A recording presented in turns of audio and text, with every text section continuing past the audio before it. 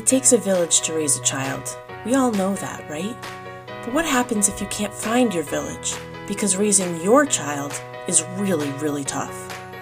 What if you were so filled with shame and doubt and guilt and fear of judgment that you don't share your triumphs and your struggles? You don't talk about it because you don't think anyone can possibly relate. Well, I've been there, and it was really hard for me to find my tribe. So I decided to make mine.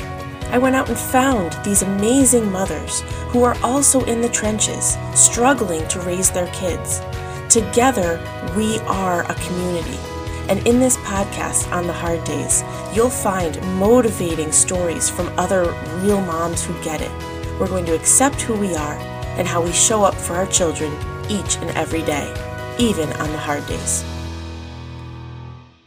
I really just want to say thank you for doing this and putting Mothers Together out there for everyone. It's been such a huge blessing for me to just have this community and to know that there are other women out there that are going through this exact same thing that I'm going through. And like the stuff that we talk about is just, I'm like, yes, like I don't know anyone else I could talk to about poop, but like I'm going to talk to you guys about poop. It's really refreshing to be able to say everything and anything and never feel judged by anyone. I just always just feel constantly supported. So like this is gold to me. And I just want to say thank you for putting this together and for starting something like this. It's been crazy incredible and has seriously been better than like the 6 months of therapy I did last year. I just want to thank you because I did not really expect to connect so well with the women in my group and so quickly. And I just feel like I haven't really had a group of friends in a very long time, and much less a group of friends that understands a lot of the day-to-day struggles that we have. And I know that's the reason you created this, or created Mothers Together, is because it's hard to find that connection. And I thought I'd give it a try, and I'm really, really, really grateful that I did, because we've all really connected really very well, and I'm very grateful for it. What it means to me, everything. Before Mothers Together, I was alone. I felt alone on an island where I didn't know who to talk to or where to get answers to questions, or even just have a chat with somebody who understood what it was like to have a neurodiverse kiddo, and what all that means. And now I have that. I found it. It's a community. It's Mothers Together. It's me reaching out anytime I have a question, a thought, a quote, a need. I need to vent. I need help. That it wraps up into, it means everything to me to have that connection and that support system at my fingertips. And I'm so glad that I found Mothers Together. These wonderful moms you just heard from are just a few of the members of Mothers Together, my support group style community for moms raising neurodivergent kids. So you all know how passionate I am about Mothers Together. I remember how very lonely and isolating it was to raise my child, not knowing if anyone else out there was going through a similar experience. What I would have done to send a quick text to a friend who could simply say, "I totally relate, you're doing the best you can, you're an amazing mother." So when I launched this community in August of 2021, I set out to provide each and every mom with the exact level of lasting friendships, deep connections, and judgment-free support that she needed. With over 100 members now, the feelings are mutual. What we've gained can only be measured in true validation and close relationships. So what do you get when you join Mothers Together? There are 3 pieces to the community. Number 1, the forum, off of social media with its own app, lets you search by category. Everything from location to age of child to diagnosis to types of schooling and many more, to connect right away with moms who might be going through a similar struggle as you. Number 2, your support group called the Pod Squad. That's your home base.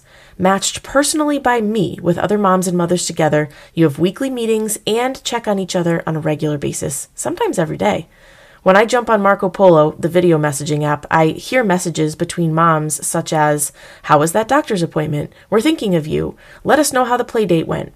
I'm having a really tough morning. School drop-off was a nightmare. I need to vent."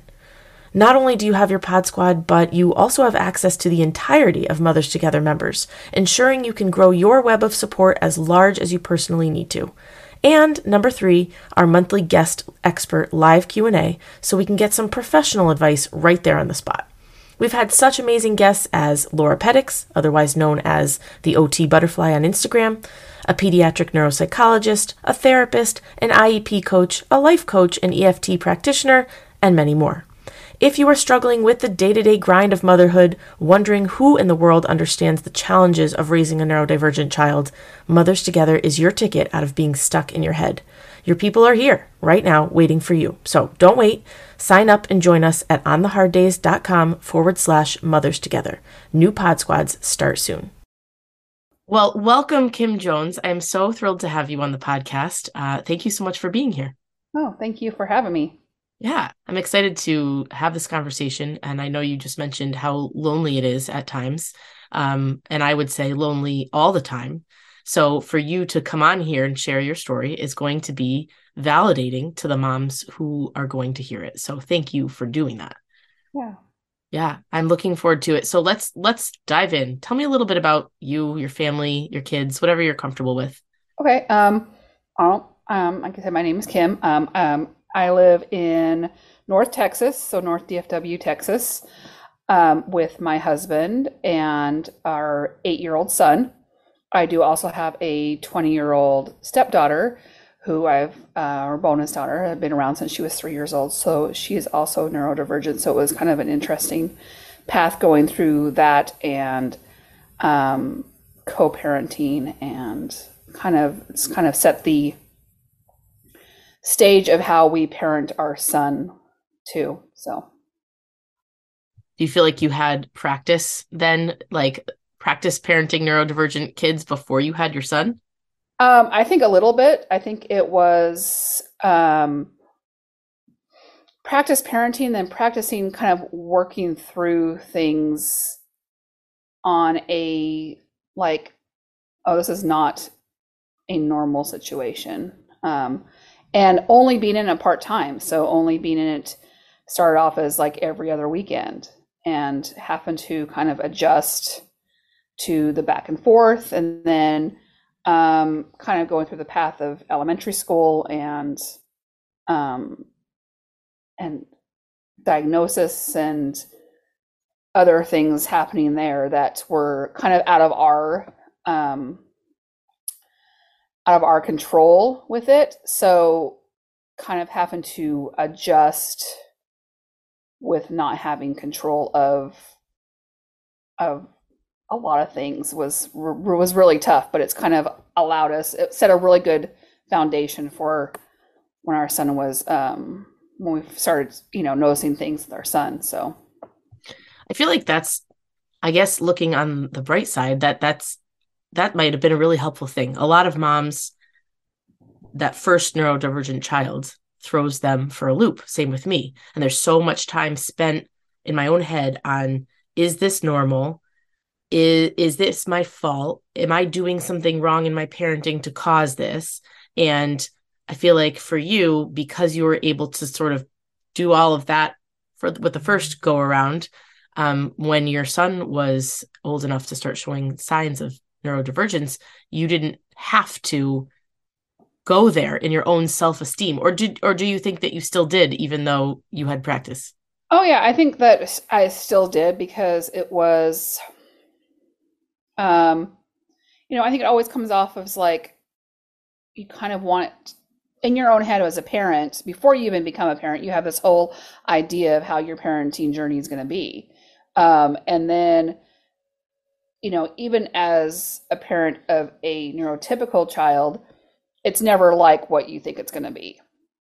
And so when you start seeing the comparison of a neurodivergent compared to a neurotypical kid, and you're like, what's going on? And you're not relating, even if you kind of known, you can kind of see signs of that. You want to be like, don't want to go down this again. Almost, it's a little bit frustrating. It's a little bit disheartening, but it's a little bit more I can see the comparison of 17 years ago to now of what has more normalized, I guess. Not really like, not as a normalized thing, but just so much more education on it, so much more um, availability to resources in the 17 years. So that's one really good thing about it, is kind of like in that huge gap of they're 12 years apart. So in that huge gap of time of, and it gives me so much hope for the future for it too. Mm-hmm. What was it like 17 years ago? What was it like in society with support and resources? I know it's changed, but like how different was it? Well, I mean, it comes down to like where it was, if you had a child who was, diagnosed with ADHD, it was such a stigma of what that looked like. Like it was that, oh, your kid is the one that's bouncing up and down in classroom, and it's that they're not able to focus on anything. It was very black and white. There was no gray in between.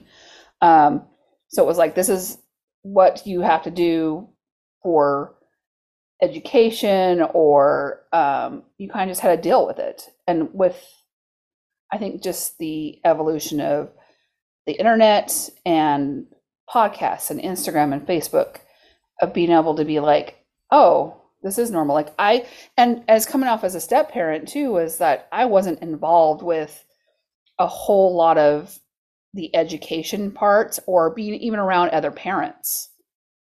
So it was very frustrating, I guess, as that too, of only being around a child for 48 hours and being thrown into it and kind of having to weave through, as well as, all the other stuff. So it was kind of like, okay, what kind of resources do we have, and having to, it was a lot of talking to the school, a lot of talking to teachers, a lot of talking to, not even like other parents, because I didn't have those relationships with other parents, that if your kids are in school and activities and those type of things, because we weren't even in the same area. So it was, when she would come to us on the weekends, it was just us. We just did family time. So it just looked I think it looks very different from a bonus parent coming in situation too. And as not a biological parent as well, was like, what can I do to help the situation without crossing these invisible boundaries? I feel like that's actually a really great point that's not talked about much. And actually, we haven't talked about it much on the podcast ever, which is the role of a step parent in raising a neurodivergent kid. Because it's hard to be a step parent with a neurotypical kid. Just boundaries, and it's messy. But with a neurodivergent kid, you must have been really struggling, because you want to connect with her, you want to understand her, and you want to help her, but like, to an extent, your hands are kind of tied in what you can do. I can't imagine. That must have been incredibly frustrating, like more than typical. Yeah, it definitely was. But I think that, like I said, I think it kind of helped. It helped me as a parent when my son was born, kind of to be more aware and more hands-on, because when you're a bonus parent with not being able to, my husband was amazing and kind of let me. I have a bit of a personality of just taking control, and so I was able to do a lot of stuff later on down the road of being a little bit more involved with her education and the communication with her teachers. And but it was still, it was still a frustrating thing that I had to just kind of let go of a bit of that control and only do what I could do that I was in control of when she was here. So was trying to put things in place for her to remember things, and it was really getting creative in those type of aspects, especially if you are a bonus parent and the co-parenting is sort of there, but somebody's not thinking that there are things that they can do for their kid or not seeing those type of things. I think as a parent, we all parent so differently that sometimes, and I almost kind of have that personality of, how can we make this better instead of going against the grain of it. I think that's a big change too in the last 17 years of having this information, a lot more information, is that I think back then parents were kind of fighting their kids. It was kind of it's my way or no way sort of way, at least in, around my, like family parenting in the past was not, oh, what can we do to support this child? It wasn't like that. So, kind of changing those type of perspectives as well, I think has definitely helped of like, hey, not every kid is the same. And I think even 17 years ago, it was a lot of like, either you're the same or you are completely different. Mm-hmm. So it was that definitely black and white thinking. And so the gray is definitely came in a lot more. Yeah, that makes a lot of sense. And I was thinking, to raise a neurodivergent child, you need to be a team.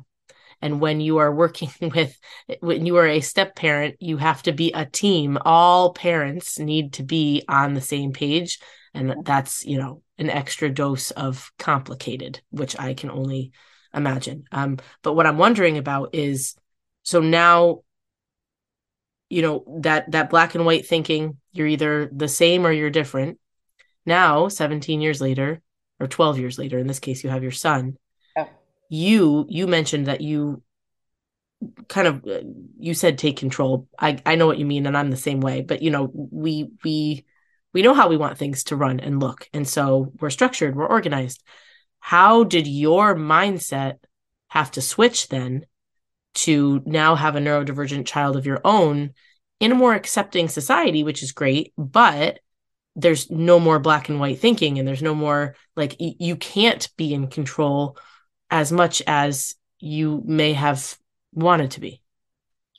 I think it really came down to really early on. So when my son was born, it was, you have that, it comes back to those like perspectives and those, those visions of how you're going to be a parent, that, you have a baby and this baby's going to sleep, 10, 12 hours a day. And going to be, eat fine and be joyful and everything else. I'm going to turn off my vacuum is about to run. I love that so much. Oh, I gotta love it. And it was not that way. It was right from when he had come home. It was, he would only sleep for like a short amount of time. So it was like, okay, kind of what is going on with this baby? Is something wrong? It's always, and it comes down to like, is it something that I did or something that is, I think it kind of almost starts as like the worst, like you fear the worst of of everything. And I think that's the bad thing about having so much connection to information, is that you can kind of go down a rabbit hole of, well, why isn't my child sleeping for more than 45 minutes? So it was a lot of research on that. And then when he started, I guess it was probably, we started noticing something about like 9 months old with him really early on, that he would hyper focus on things. He wasn't like a joyful, happy kid. It was very serious. He was a very serious kid. So we would get a lot of comments of, oh, he doesn't smile. Like, oh, he does smile. He just is observing everything. And then it was the sleep. That was probably our biggest indicator very early on, was that and routine. So if we missed that sleep window, it was a nightmare. And it was interesting, the more kind of research I started doing of like sleep cycles and missing that window, that if kids miss that window, there's kids that will crash out. Like, he would just never fall asleep anywhere. Even early on, he would either sleep in his bed or he would sleep in the car. Or occasionally, like when he was a much littler, he would sleep like on me, but I couldn't move him. He was right there. And I remember like vividly when I was like, this can't be how it is. Like, of me having to, if we missed that window, that he was just a hot mess. He was, trying to climb out of his crib at 1 year old. Like, he was jumping around, and he was like, and I knew he hadn't slept in so long. And it was like, what is, like, am I losing my mind that this is how it is? And so really it was on my part of just finding books and reading and trying to understand how kids work at that sort of age. And then it was, okay, like really like the routines thing. I think people thought I was crazy of that, oh, we have to be home at this time, and we cannot go out in the evening because our child is not going to fall asleep in his stroller or is not going to fall asleep just hanging out. We will be up until he will stay awake until we get in the car. And I remember, I think he was probably 2.5, almost 3. And we were at a family reunion, and he had not napped. There was just so much going on. And I tried to, take him kind of away from the situation and lay with him, and not happening. And it was probably, like 10 o'clock, we're, getting ready to leave and finally go back. And before we even, probably before we were even reverse in the car, he was asleep. And it was like, what the heck? Like, this is not a normal situation. And I think from then of like having to really listen and watch cues, made our lives a whole lot easier.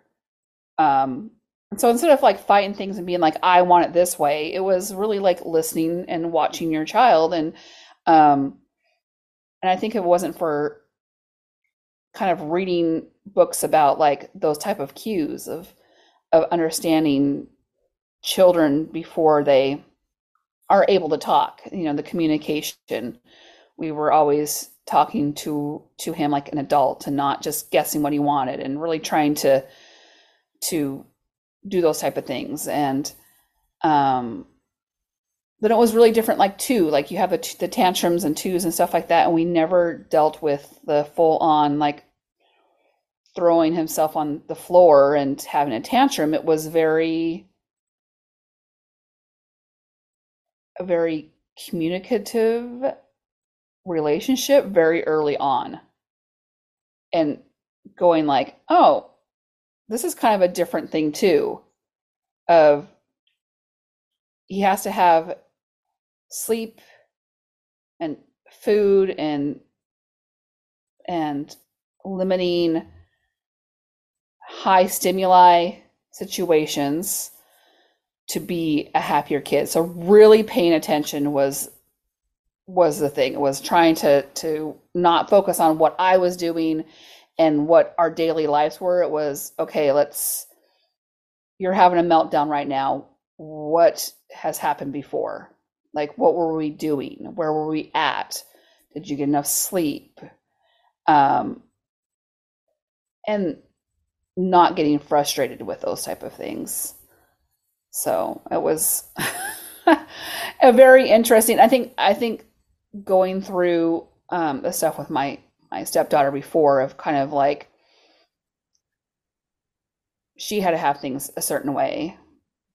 If not, things were completely off. It was a horrible day. So it's that was kind of the beginning of our journey of, okay, something is a little different in our son. And I think just also being around him a lot more compared to my bonus daughter, of being there also, because I kind of came into her life when she was 3. So that 0 to 3 time was really eye-opening and really tough, because I felt like it was never, we didn't have a kid that could just sit and chill, and he was go, go, go. And he was go, go, go in a capacity, but at a very early age, I'd be like, okay, where is he at? And he'd be in his room thumbing through a book for 30 minutes, just sitting there. There's so much in there that resonates with me. One of the things that you said it very well. I wish that I had done this for my son, which is, it seems like you sort of tuned out the black and whiteness, and you were like, why is he melting down? What is the root cause? Ignoring what should or should not be. I got caught up on, yes, he's melting down, but he should be able to do XYZ. He should be able to manage his emotions. And that really stuck me for years, because I wanted to understand and help, but at the same time, I was angry that he was not, quote unquote, normal, whatever that is, neurotypical. Yeah. And I like the way that you said that I'm sure you had those moments too, but you still were like, he needs low stimuli. My son is the same way. It's taken me way too many years to recognize that. Instead of continuing to put him in high stimulation situations so that he can get used to it, you were like, no, this is what he needs. And that's awesome. That is what I wish I had done more of when my son was younger. But you must have felt frustrated too, I imagine. No, even with this kind of good head on your shoulders, like, this is what he needs. I imagine that you had moments of like the isolating feeling of it. Like, here we go again. I have a neurodivergent kid. Things have to be done differently. It's not going to be typical. How did that weigh on you? Yeah, I mean, there was definitely several times. So in the DFW area, it's pretty wide. So there would be times where, like, yeah, we missed that sleep window and he's asleep in the car. If I tried to move him, it was not going to work. So there was several times of like driving up to Oklahoma just so that he can sleep, because he had a rough night the night before and he's not going to take a nap. And that kind of like, and I think it was a lot of, yeah, we went through oh, he'll be fine and we'll move him.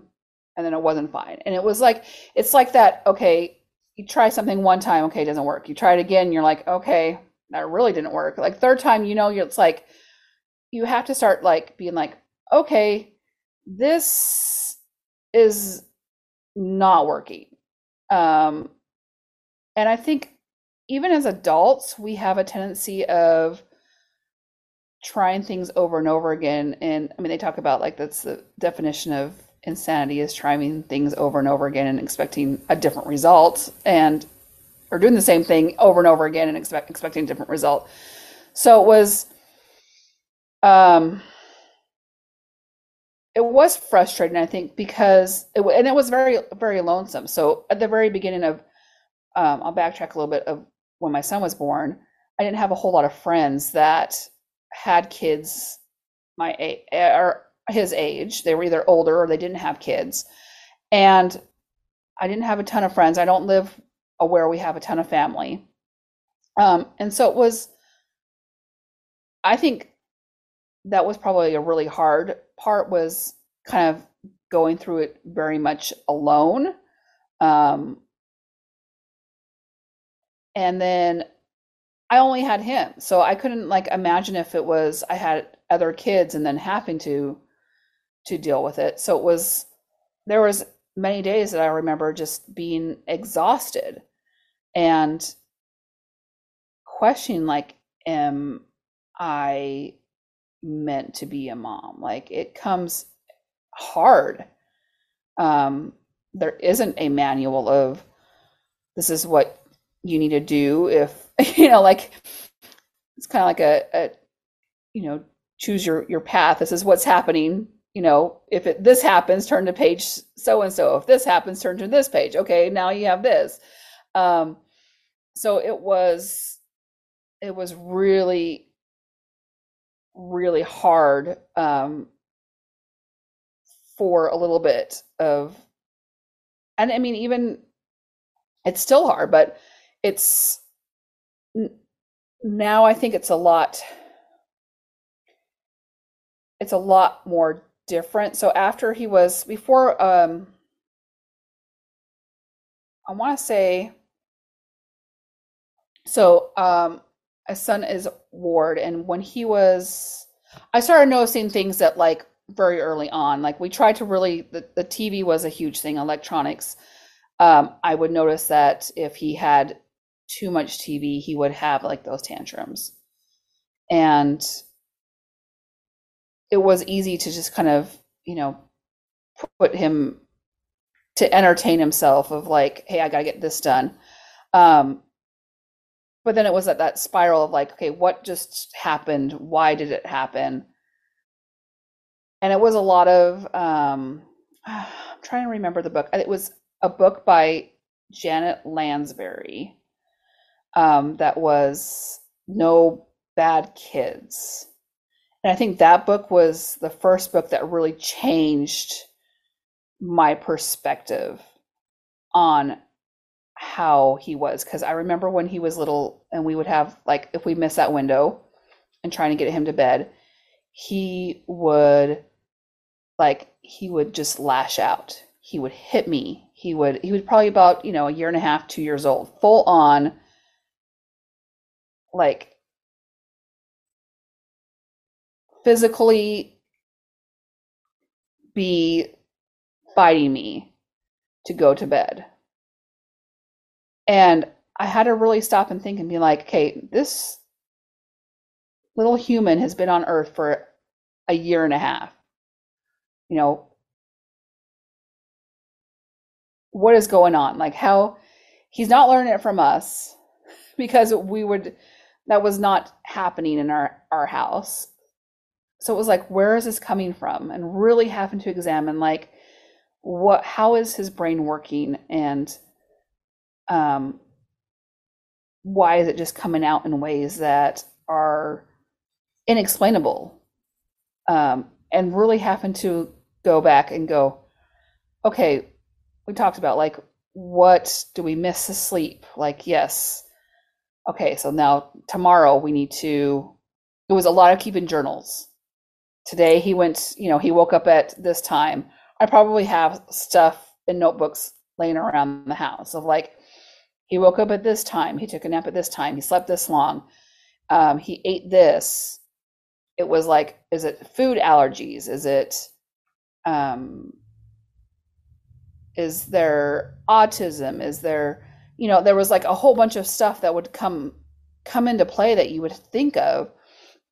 And it was a lot of that. And yes, there was days of hiccuping and being like, oh man, I want to go shopping, or we're out traveling, or we're, you know, he's getting babysat by somebody that didn't put him to bed at a certain time. And the next 3 days would be rough. I think that was the interesting part, is that we would miss one day if he like didn't take a nap, or we were at dinner with friends and he stayed up too late. Then for the next 3 days, it was trying to get him back on this like sleep schedule of staying asleep until 7 a.m. and taking a nap and then going to sleep. And it was like, I think that people probably thought that I was very like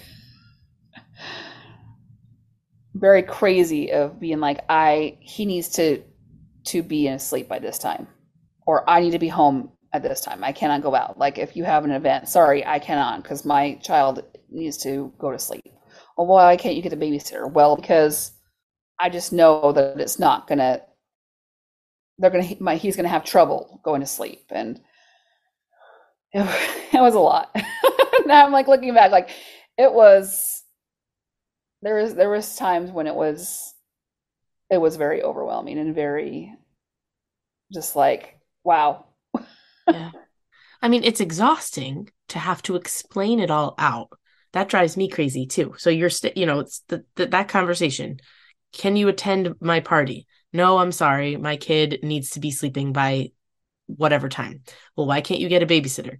Because he's going to have a hard time falling asleep. Well, he needs to just learn to adjust. I'm sure that was the next That comment. was, oh yes, he just needs to learn, or he will adjust, or Yep. he will. I got a lot of times of like, oh, they'll fall asleep wherever if they're tired. Yep. And I was like, Yep. He will not. Right. And then it just goes further and further. How deep do you want to have this argument with every single person? They need to learn. Well, do they need to learn, or will they just learn in time? Or maybe my kid is just different. Well, no, it's just your parenting. You're not being tough enough. You're not being, it just goes on and on. I feel that one. And it's exhausting. Not only is it exhausting, but for me, it ate away at me. Like after enough of these comments in all the places, both in like real life and on social media, where I felt like, okay, everyone is telling me I need to do XYZ. So the way I am currently doing it must be wrong. Why don't I know how to do it? Why am I not a natural mom like I thought I would be? I mean, maybe that's just me, but I totally would spiral often because it's so annoying to have people tell you what is best for your own child. Oh my gosh, that like triggers me. Oh yeah, like I travel a lot, so my family and stuff live in Nevada, and um me and him would travel to go see my parents, and it was that a lot of like, oh, why can't you just leave him with grandparents? So yeah, I can. Eventually he'll fall asleep because he'll be unbelievably exhausted, but then he won't sleep good and wake up 3 times in the middle of the night.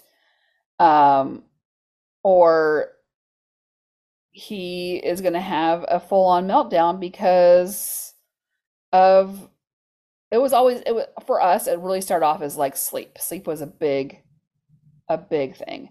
And I was, after going through with my bonus child of like her electronics and how it affected her brain, I did a lot of research very early on that with neurodivergent kids. And so like if we went to shopping, I had to put a lot more effort into keeping him entertained without those type of things. So it was I was getting very creative very early on. And I share that a lot with like just the like community that I was in with Facebook and Instagram, and people are like, "Oh, you're such a great parent." I was like, I have to there's ways I have to keep my kid entertained.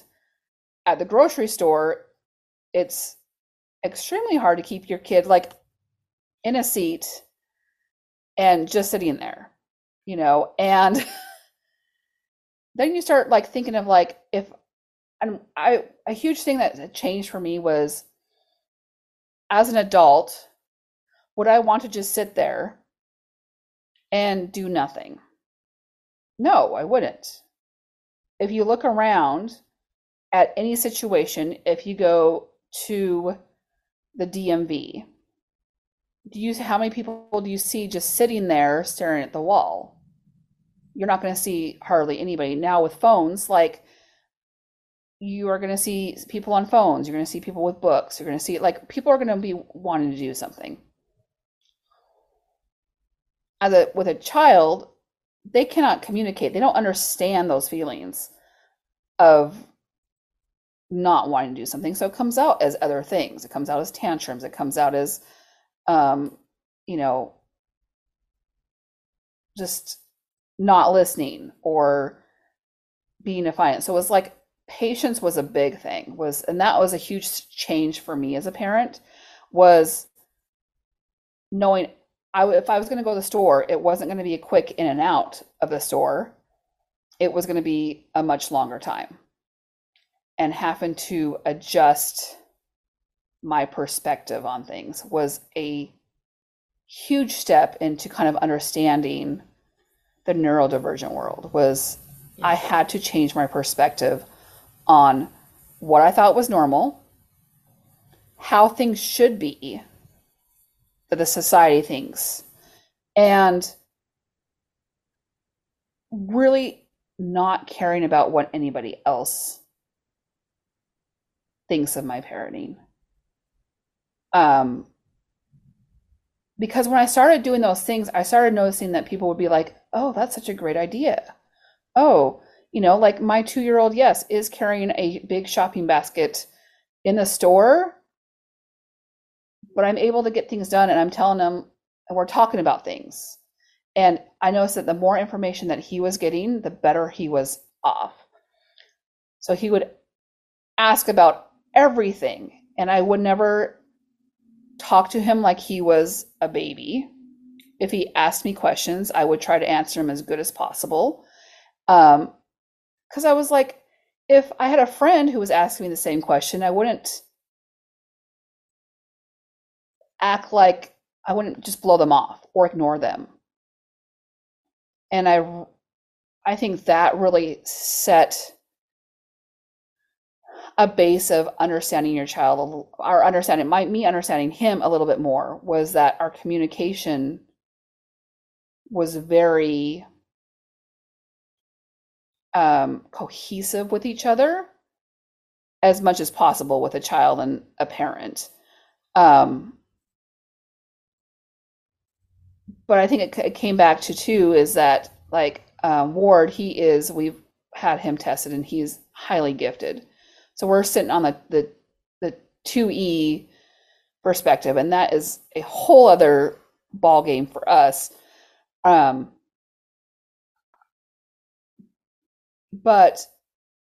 when I even talk to other kids, so I've always been highly involved with with kids. I was a babysitter like from when I was like 12. And I worked in daycares, and I worked in preschools, and